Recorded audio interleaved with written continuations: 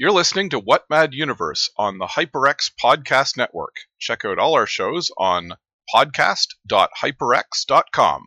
Content warning: eugenics, racism, violence, sex, drugs, incest, non-consensual sex, and the power of a million suns. Action, excitement, horror, romance, thrills and chills, swords and sorcery, rockets and ray guns, a dizzying panoply of the strange and impossible from the darkest depths of the human imagination. What mad universe encompasses such tales as these?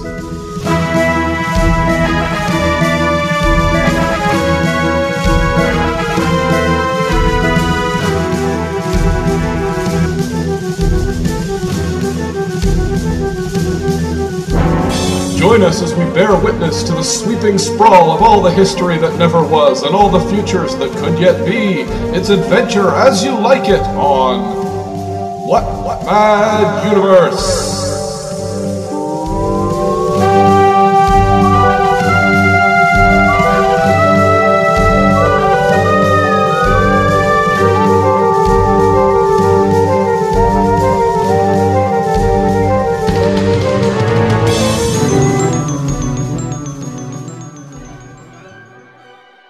There were no more heroes.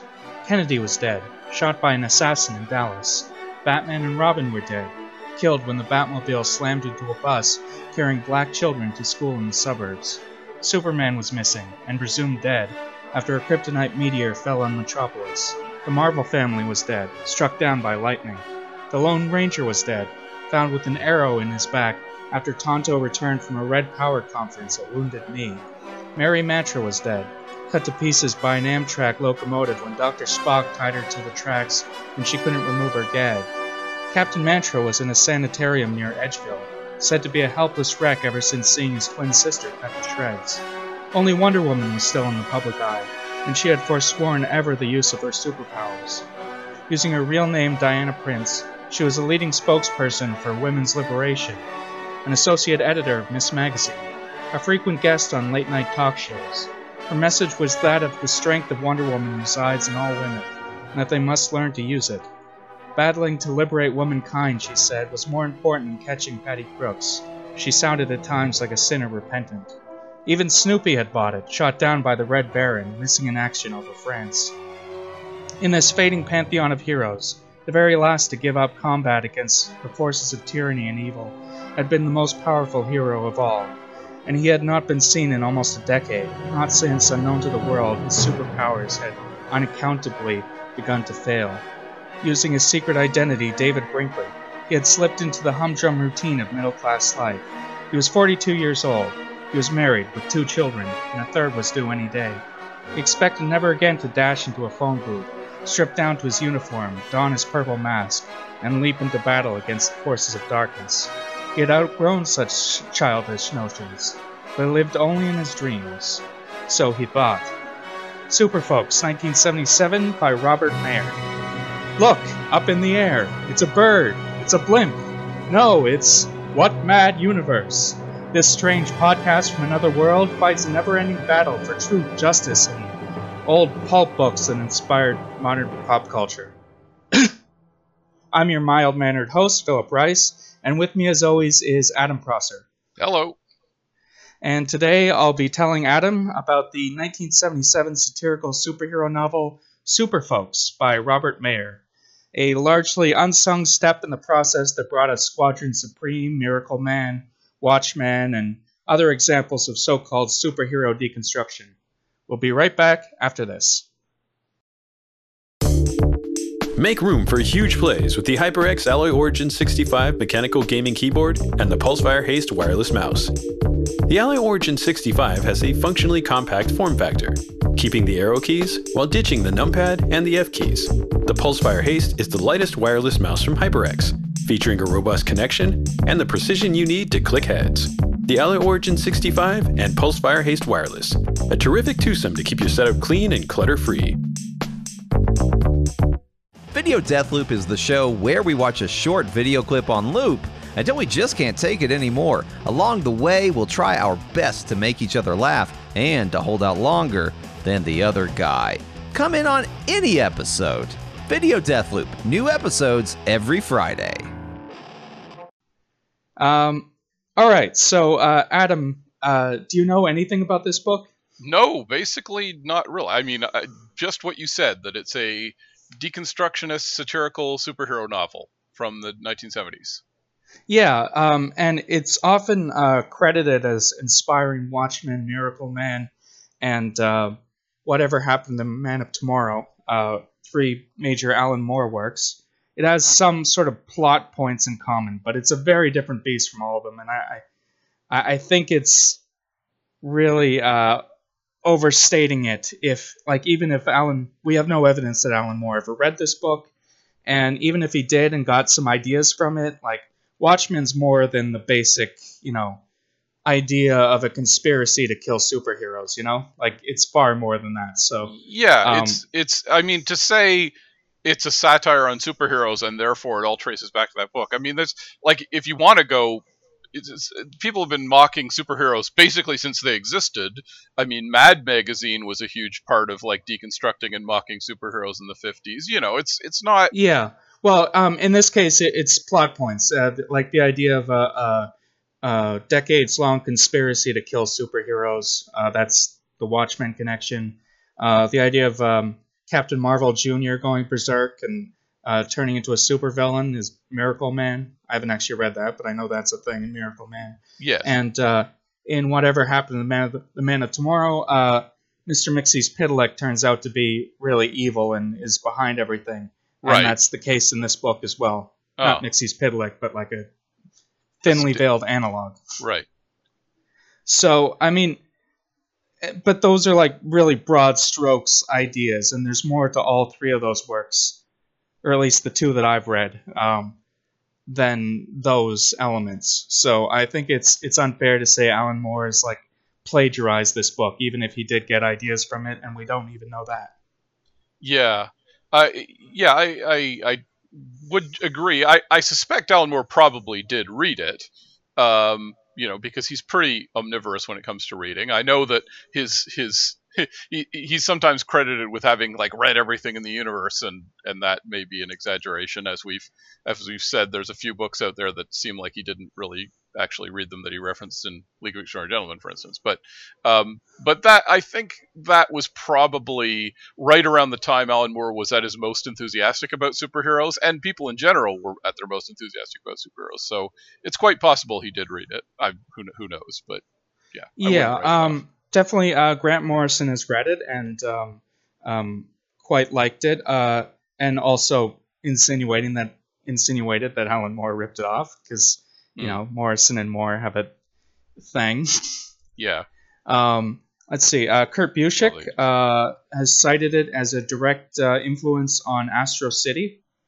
I believe he actually said Astro City wouldn't exist if he hadn't read this book, which is interesting. Because it's actually a very different thing, but I can see the connections. Like the first Astro City story is it's Superman analog, sort of his internal life.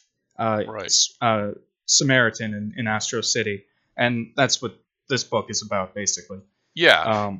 It's worth noting, I think, that right up until like the in many ways the big transformation with Alan Moore and Marvel Man or Miracle Man was the first step in it, and then Watchmen is the thing that people encountered more in America, because Americans hadn't actually read Marvel Man and Miracle Man for the most part. It was a very British book, but in both cases it wasn't so much.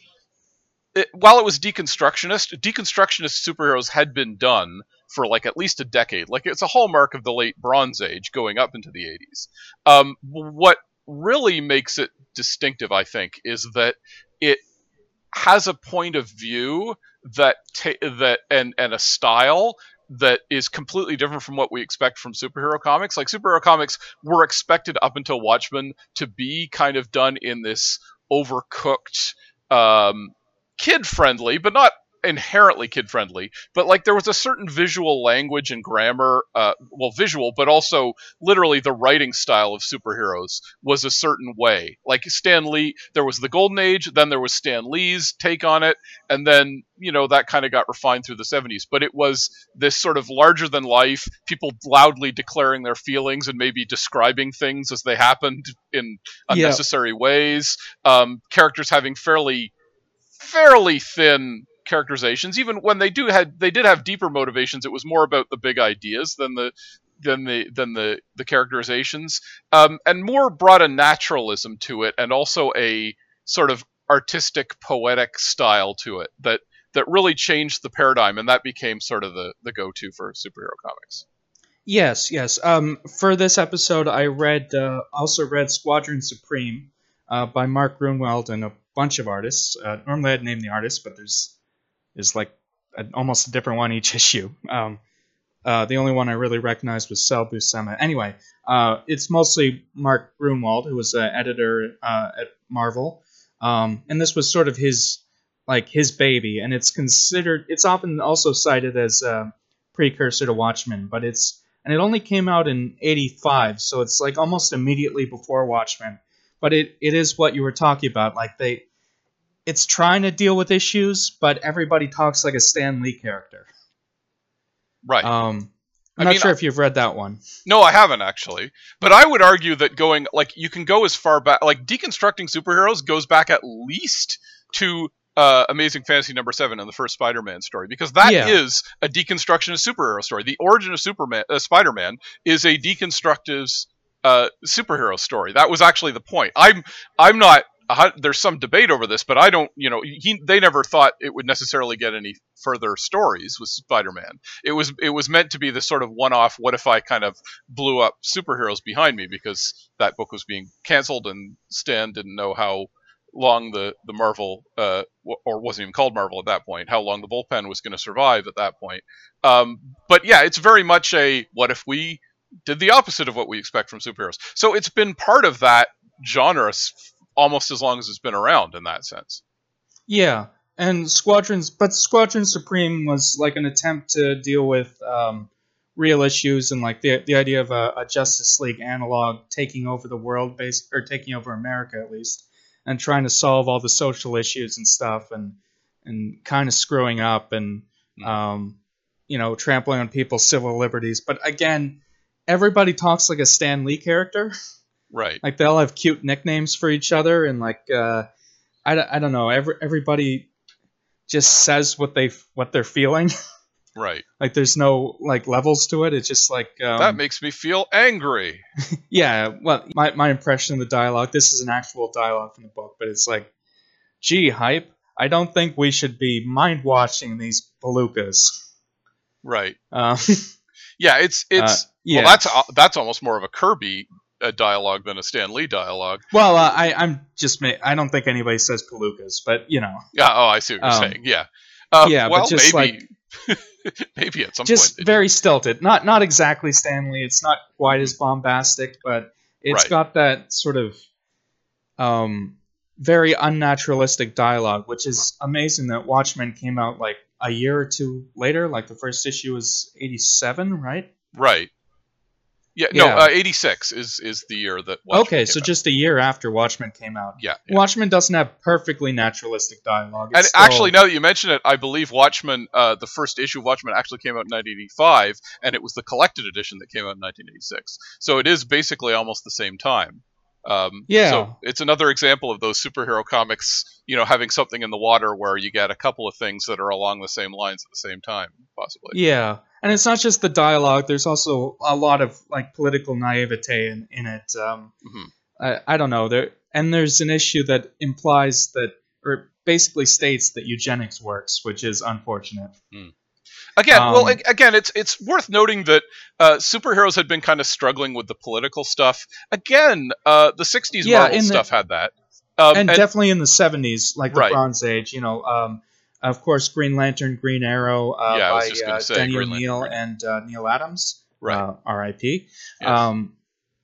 Yes, exactly Neil what I was Adams going to just say. passed away, The but Green yeah. Arrow, Green Lantern was sort of very much, we're going to. But that wasn't even the first, right? Like, I mean, No. there's numerous late 60s Marvel stories that are very much like, hey, let's tackle something political. I mean, even the very early Spider-Man they're kind of maybe on the wrong side, but they dealt with like the Vietnam War. The Iron Man dealt with the Vietnam War. There's a Spider-Man thing where he confronts protesters with Ditko's crankish conservative politics instead of, and like the creation of Black Panther. So like they were definitely like they've been trying to insert politics. Well, and let's not even forget how superheroes started by punching Nazis. I mean, it's a thing. I mean, that's been Captain around. America #1, he's punching Hitler in the face, and they weren't at war yet. Like that's a clear political statement.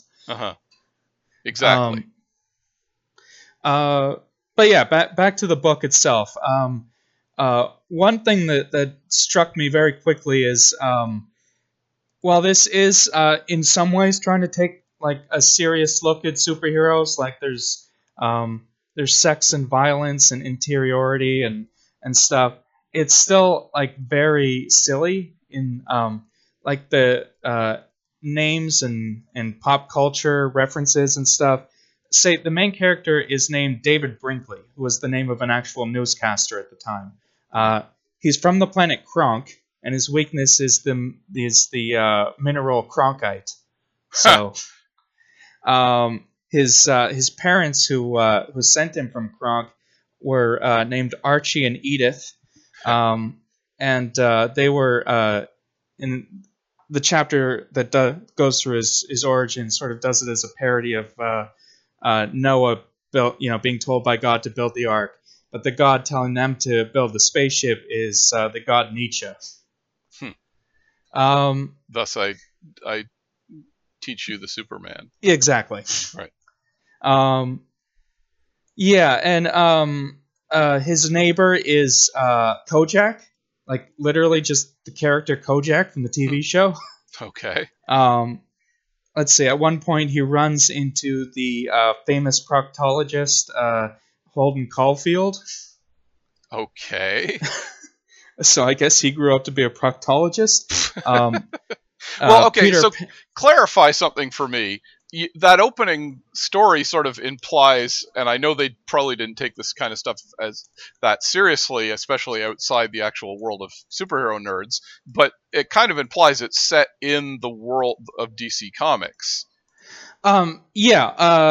Superman is real in this universe. He's dead, but he was real at one point. Wonder Woman has retired, but also the Lone Ranger existed, apparently like close to the present. Mm-hmm. Captain Marvel existed, but so did the analog in this book, Captain Mantra. Mm. And it also mentions Snoopy. So yeah. It's basically a League of Extraordinary Gentlemen style universe where like all levels of pop culture exist. Right, but not Marvel. Also, no, Captain America is mentioned at one point. Oh, okay. But that's one of the only references to Marvel that I recall from it. So the basic plot is David Brinkley, as said at the beginning. His superhero name is never mentioned in the book. It's I believe on the back cover of one of the first edition he was called Everyman, but he's never referred to that in the actual book. He's also referred to as Indigo by the government agents, but that's clearly like a code name for him. And he is a Superman analog, but he's not exactly Superman. He has a mask for one thing, different colors on his costume. He also has telepathy. Apparently, it's never really used in the story, but it says at one point that he used telepathy to get a warning about a tidal wave that was going to destroy New York, so he was able to stop it before it became a problem. It says... Wait, so that's pre-divination then, not telepathy, right? I don't know. It might just... It says telepathy, but I don't know. Maybe just not, being unclear on the definitions Yeah. here. It says... he had won 2 Golden Apollos that year in the annual Pantheon Awards ceremony on Saturn. Best feat using telepathic powers and best feat underwater. So I sort of like that idea that superheroes have an annual award ceremony among each other, Yeah, like an industry award thing. yeah, that's Um, cool.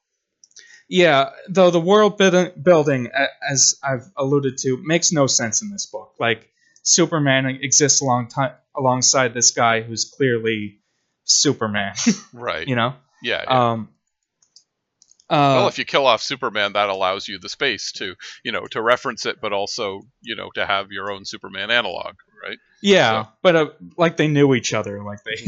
Yeah. Anyway. yeah. Also, something that amused me, David Brinkley has blue hair, which is a reference to Superman's hair being... Like, every comic book character with black hair had was colored blue, but Superman's especially notable. A lot of people point out Superman has blue hair, so here he is, like, he just has blue hair, and he Right. doesn't disguise it in his secret identity. And at the end of the book, it's revealed that all his close family and stuff knew, and were just sort of humoring him because who else has blue hair? And that's actually, come to think of it, Samaritan in Yes, I was Astro just City gonna has say, blue hair. That's probably what he's referencing in Astro City, with him having, but only in his superhero identity. Then he dies at white? That's is it? When he's Astro City is a little more coherent as a world Of than course, this is. yeah. But Well, this is explicitly a comedy. What you're describing, right? This yes, story? Yeah. yes. It's definitely got a lot of jokes in it. Like at one point, there's a Church of St. Mary's, and there's a statue of Mary, and surrounding it is her apostles, Murray, Ted, Lou, and also statues of the apostates, Rhoda and Phyllis. Oh, The Mary Took me a Tyler minute. Moore Show. yeah. Okay. That amused me. Yeah. And Well, also, it's actually, I think it's significant that's probably, well, no, I guess, again, it would be the 60s, but like the era where you start to see all this like obsession with pop culture and TV especially. Yeah. Like you can drop it into the, like dropping it into the story in that way. Yeah, it's probably, I think the 60s again, and again, literally Stan Lee would do that in Spider-Man and so on. That would be a common thing. But yeah, it's sort of like, let me show off by putting in, I got that reference, without, it wasn't quite as obnoxious back then, potentially, but yeah, this isn't. I don't feel this is like Ready Player One levels of. right. Like, it's making comments on stuff, I guess. Mm-hmm. Let's see. It mentions at one point they go to a documentary, the invasion of the Body Snatchers. So apparently that actually happened in this universe. Just Right. One small town got invaded by pod people. You know what? I'm actually wondering, because you mentioned Kurt Busiek was inspired toward Astro City by this. I wonder if this might be, like, it's kind of referencing the fact that pop culture is real, and it's not just superheroes, but pop culture is real in this universe or whatever, and commentary on it's a world that's kind of built on a hyper exaggerated version of pop culture. And I wonder if that's like, because that's something that Astro City does. It focuses specifically on superheroes and superhero adjacent comic characters, but it does that as a way of commenting on, like, showing a reflection of pop culture and especially American history. So, for instance, like, there's in the Dark Age, which is about the 1970s. It literally begins with one of the main characters sort of wandering down the streets, and the entire city is like a giant train wreck, and it's right at the beginning of the 70s, like the 60s just ended, and it was caused by this character called the LS Deviant, who created it made everyone go on a bad trip, which also was real, like reality warped and bended, basically. And of course that's like the tail end of a superhero story, but it's also a metaphor for the 60s. Like, it's people waking up from the 60s and going, what the hell just happened? Where are we? like that's obviously, a pop cultural or just general cultural reference. And that's the kind of thing Astro City does a lot. So I wonder if maybe this book is trying to do something similar, do you think? Or is that... It might be trying. It doesn't do it as well. I think there's some of the references do just seem like references or like little jokes or whatever. For example, the Lana Lang, like his high school crush, Lorna Doone, is revealed like she worked under her screen name Linda Lovelace, the star of Deep Throat. Yeah. So yeah, there are a lot of very graphic sex scenes in this book as well, and descriptions of erections and stuff. It's very much of that sort of era of the 70s where it's like, we can get away with this now. And also, makes it a serious book because it's all about sex and it's a sexual revolution. Yeah. Because that's the other thing Watchmen does. Like, Watchmen has sex and violence in it, and violence in a sense that isn't superheroic. It's very significant in Watchmen, the comic, that none of the violence is ever like portrayed as this brutal or even like particularly visible thing. It happens sort of between panels in small moments, like Rorschach breaking someone's finger, and that was a novel way to portray violence in a superhero story. And sex at the same time is the same thing. And it again, we're kind of used to it now post Watchmen because it just became the default thing.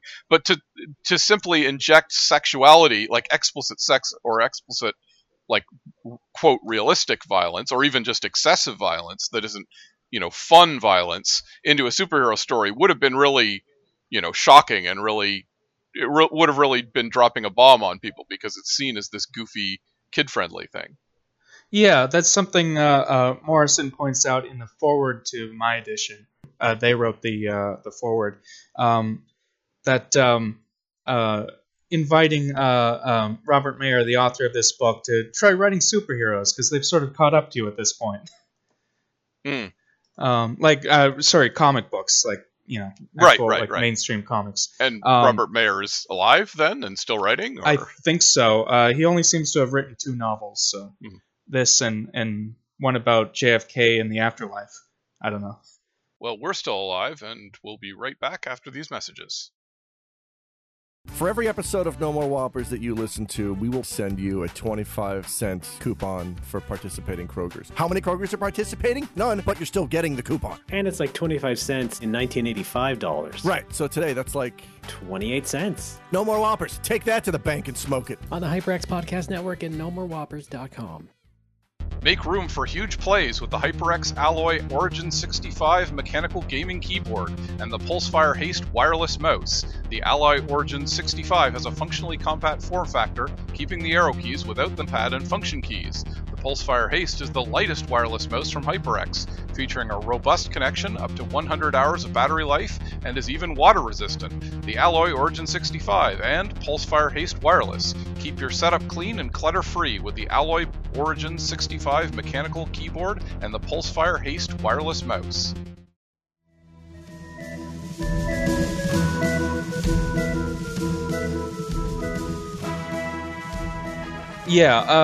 Let's see. So back to the plot of this.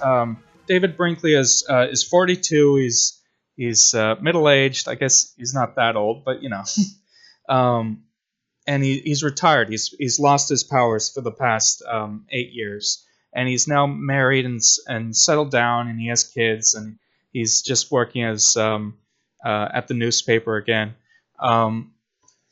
He finds and at the same time the city has he lives in New York. The city has gone bankrupt, which it nearly did in real life around that time, and the cops were on strike for not getting paid. And apparently, because of that, there's big riots and mass looting, though we find out later that was all staged. He finds himself sort of at least feeling his powers again, at least a little bit. He decides to try to, put on the cape again and get back into it. And then we find that there's been this big conspiracy thing now that he's active again, that in order for the USSR to disarm, they're demanding that the US kill codenamed Indigo, which is him. And they're trying to figure out a way to do it. And there's a guy behind the scenes called Powell Pugh, who seems to be orchestrating everything. We learn later that this is Mixie's Pitlick. Let's just call him that. Okay, we'll call him Pixie then, I guess. Yeah. Which okay, Pixie. Is probably deliberate. Sounds like that Pixie, makes sense. Yeah. And that various criminals, characters who have been orchestrating it, are also references to comic characters. One of them is Stretch O'Toole, who was a criminal who fell into a vat of chemicals and now has stretchy powers and goes by Elastic Man. It's Plastic Man, but if he never stopped being a criminal, that's just his origin. And the other one, the major henchman, is Demoniac, which we learn is a character who has appeared throughout, named Freddy News, who's a guy with crutches. And we learn at the end that Demoniac is he's basically the analog for Captain Marvel Jr. in this book. Mary Mantra and Captain Mantra were tied together, and they were bound, or their mouths were gagged, so they couldn't say their magic word, and they were bound together, and they ended up doing an incest by accident, and that produced the child Demoniac, who got adopted and grew up all messed up. And when he says the name Captain Mantra, he turns into a super being. Like I said, there's gross stuff in this. Though this is at the end of this is the last act, and this is after a fight between David Brinkley and Demoniac. That's actually really cool. Though I kind of should go through the plot. It turns out that this whole conspiracy was orchestrated by Pixie, who has also been under human disguises, flooding the entire planet and all the products on Earth and the atmosphere with Cronkite to specifically weaken David Brinkley. So that's why he doesn't have his powers anymore. Wow. This is because Pixie has just decided he's tired of being a nuisance and he just wants to be evil now. Which, again, is the motivation for Mixie's Pitlick in Whatever Happened to the Man of Tomorrow. So that's sort of the connection there. Though it's a very different story than that, obviously, overall. Well, I do like Moore had like this very specific thing of Mixie's Pitlick was he had gone through different moral phases where he decided to be nothing but good, and then he decided to be like completely neutral, and then he decided to be a prankster, and now he's decided to be pure evil, basically, like that. Yeah, next I'll try to be doing I believe that's the line. Yeah, right. Though this, there's also a reference to Pixie doing something in 33 AD, but enough about that. Yeah, that's in the text.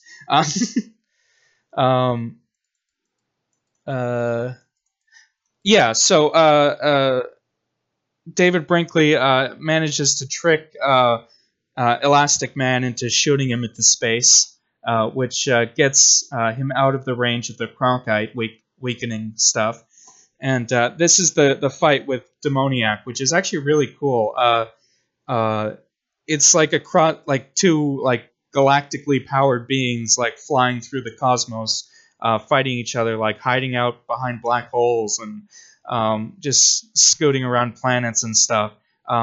It's a way that it's a superhero battle that I think only really would work in prose. You could do this in visually in comics or in a movie, but I don't think it would work as well. A lot of it, because it's such big spaces that are easier to just mention than they are to draw, Right. I think a really talented artist could pull this off, but not the average, superhero artist. Well, also, you're kind of prose compresses things. You can write, and then he punched him for a million years, right? Whereas to convey that in either comics or film or anything like that would be very difficult, Yeah. So there are really a lot of clever things in this book.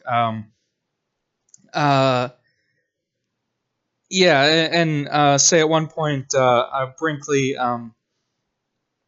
his plan to make the muggers were also set up by Pixie, so the whole thing was just orchestrated to get him out in the open again. David Brinkley has 2 of his costumes made, one for his accomplice, who it turns out is Peter Pan. Yes. Okay. Who flies Peter around. Pan has a definite superhero aspect to him, so that's kind of clever. Yeah. And so uses Peter Pan flying around to make the muggers think that he can still fly, you know? Hmm. And I mentioned Kojak is his neighbor, and that actually becomes a plot point later on, so that he meets Kojak's niece and they at an art show. Anyway, it's again Kojak was the first, like the opening thing mentions like Superman and Wonder Woman and stuff, but I just sort of wrote that off initially as like just the opening. But then Kojak appears as his neighbor, and he's just, acting like Kojak, who loves you, baby. Well, they literally say his name is Kojak, or yes, okay, and he's a cop who's retired, and like he has a lollipop, and he's just Telly Savalas, Yeah, that's really interesting because they it shows you how IP was not as carefully guarded in the 70s, right? You could just kind of toss all that stuff out, and it was fair use. And you weren't going to get sued for featuring all these characters like that. I mean, it was probably a wild, ridiculous concept in 1977 that no one else would want to do. But nowadays, this guy would have to, clear it with a bunch of lawyers to do this kind of thing. Yeah, I think it might be covered under parody, but probably not, because they just called him Kojak. So right. Yeah, I don't know. I mean, he doesn't use any Disney characters, probably. Well, Peter Pan, but he was not he's public domain, yeah. Or well, actually, is he public domain because he's owned by the J.M. Barrie? Not anymore, I think, but maybe at the time, yeah. Mm-hmm. Anyway, this whole thing is very barely legal as it is. Yeah. Simpsons line again. So the sex stuff, because it's a big part of this book. Say it goes into his time as a teenager. He found out pretty quickly that using his X-ray vision, or they don't call it that, but I think it says gamma vision, for salacious purposes, results in an instant karmic thing where he'll bump into something or whatever. And he vowed never to use it inappropriately. But nevertheless, in high school, he was voted the most clumsiest kid in school. Yeah, and there's a whole thing with his reporter girlfriend from when he was in his 20s, named Peggy Poole, and the very graphic descriptions of fellatio, and apparently he's impotent in his costume because he just gets performance anxiety because people expect too much of him. So I guess that's sort of the opposite of Night Owl and Watchmen, then. Right. Who can only, at least in that scene, can only have sex in his costume. Right. Yeah. Well, he regains his mojo by getting back in the that's costume. It's not quite the same thing, but yeah. Yeah. And one of the last scenes. So the Cronkite is sort of infested the entire atmosphere, and he realizes that he can't actually go home without permanently losing his powers, but he decides to anyway, because he doesn't want to leave his wife and kids. Like, he could go to other planets and just be a hero, but he wants to give it up, which, again, sort of similar to the ending of Whatever Happened to the Man of Tomorrow, where he decides to give up his powers, though that's because he killed somebody. But you're saying he can't go home because of his powers? No, he can't go home without losing his powers. I see. Okay. Because Earth is just its whole atmosphere is filled with Cronkite at this point. Right. Well, I feel like I should at this point talk about Marvel Man, Miracle Man, because I do see the parallels there. The point of I'm going to call him Marvel Man, even though he's been changed to Miracle Man for copyright reasons, even though, again, the character predates Marvel Comics. Yeah. The original idea was just that he was a kid. It was a ripoff of Captain Marvel at the time, and it was that he grew up and forgot his magic word, and was also living in a real world that had no resemblance to like a crazy superhero reality. He remembered his magic word, turned back into Marvel Man, and then went about sort of figuring out what happened, and it was revealed that it was all a virtual reality experiment that he'd been in.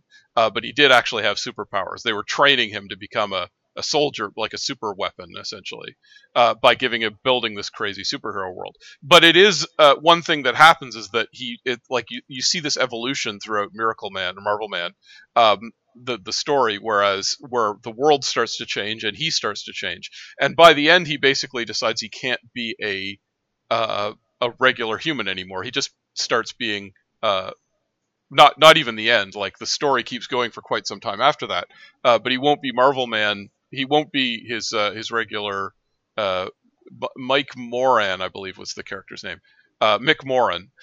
He won't be his human self anymore.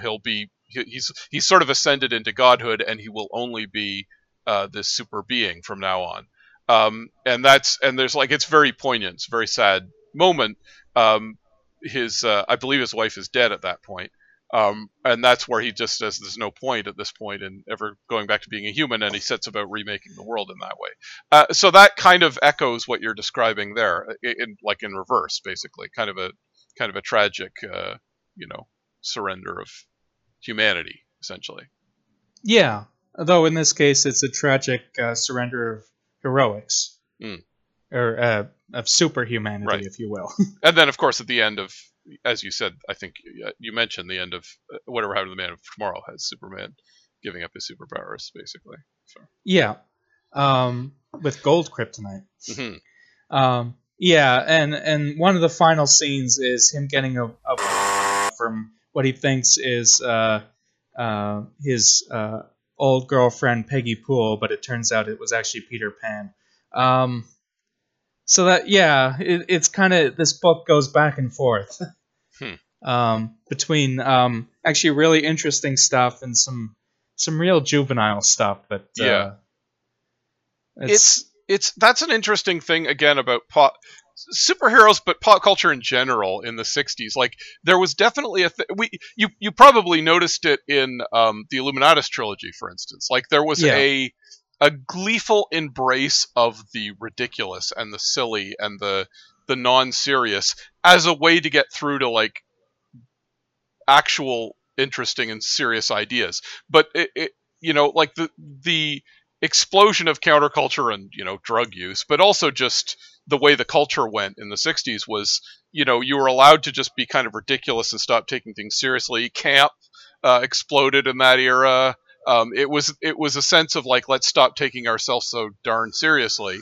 And again, it filtered through into interesting ideas sometimes. And I think it was also partly like, that's when the pop art movement started, which was kind of looking at art and saying, like, or looking at pop culture, like trashy pop culture, and saying, well, maybe there's something here that's kind of interesting if we break it up and filter it through a weird lens. And, but so it was just basically a lot more, you were allowed to do that kind of ridiculous stuff in something that could be seen as somewhat serious. Although, as you say, it's still a comedy, and I don't think you could do a purely serious story that that went as ridiculous as that. But it's definitely a thing that started to show up around the 60s and 70s, and still kind of exists, but it's not as prominent anymore. Like, if you're doing a comedy, you have to kind of lay out how I'm parodying this. It's okay because it's a parody. Whereas if you're just silly, it's silly. People don't like that. They respond badly. Let alone, as we all know, to actual superhero stuff. You're not allowed to be silly with superheroes anymore because it's serious business. You mentioned Illuminatus trilogy, and one aspect really did remind me of that, and that's just casual use of racial slurs. Which, yeah, again, the 70s, like, it felt like we can get away with this. So, this book doesn't feel like it, like, the people who say it are usually, like, the bad guys. Say Freddie News, the Captain Marvel Jr. Analog is said to be the world's most cheerful bigot, and he'll just casually, say all the muggers last night were, N-words, and David Brinkley would say, I hear that's actually statistically not true, and that's what they tell you. You can't trust what you read in the newspapers. And also that he'll set up signs for like lunch at his stand and make the U sort of look like a Y, and he thinks that's really amusing. Well, that was actually a thing again in the 60s and 70s. Like it was when suddenly like racial issues and I mean other minority oppression, women and to a certain extent LGBT people, like the visibility of those kind of issues exploded onto the scene, and there was so much racism around that it was just like you would address the racism and these stories that are clearly anti-racist, but they would look unflinchingly and just be very open about the racism that was existing and not even sort of openly wagging a finger. It's an anti-racist story, but it would just be like, yeah, but there's people like this who use the N-word casually, and there's horrible visual stereotypes and all this. They all exist out there, and this is like attempting to sort of subvert it and explode it because it was the culture people were stewing in, and now it was being to rub it in someone's face at the time. I'm not gonna defend, like, a lot of it was white, maybe well-meaning white people, but it was still like white people trying to get some heat off of taking a stand for racism while enforcing the racial ideas. But it came with this idea that came in the 60s that if you're telling a real story and it's really cool and important, you have to really tackle with all the ugly side of life, man, and really rub it in people's face, right? And that would lead to like racism being embraced. You see it as late as like some of Stephen King's stuff, where he's a liberal guy, he's anti-racist, but he quite willingly has characters tossing around the N-word, and because that's how people are, man, and that's kind of the attitude, right? Yeah, it definitely feels like that. This book definitely is of its time. Like, it couldn't have been written in any other decade. Like, you could have not told me that this was from the 70s, and I would have realized it was from the 70s from the references and the way it's written. Yeah, like maybe I wouldn't have been able to pinpoint when in the decade, but like, yeah, it really feels 77 in particular too. Well, actually, since you mentioned it, I noticed that this is literally the year right before Superman the movie came out, and there was kind of a interested explosion in superheroes around that time.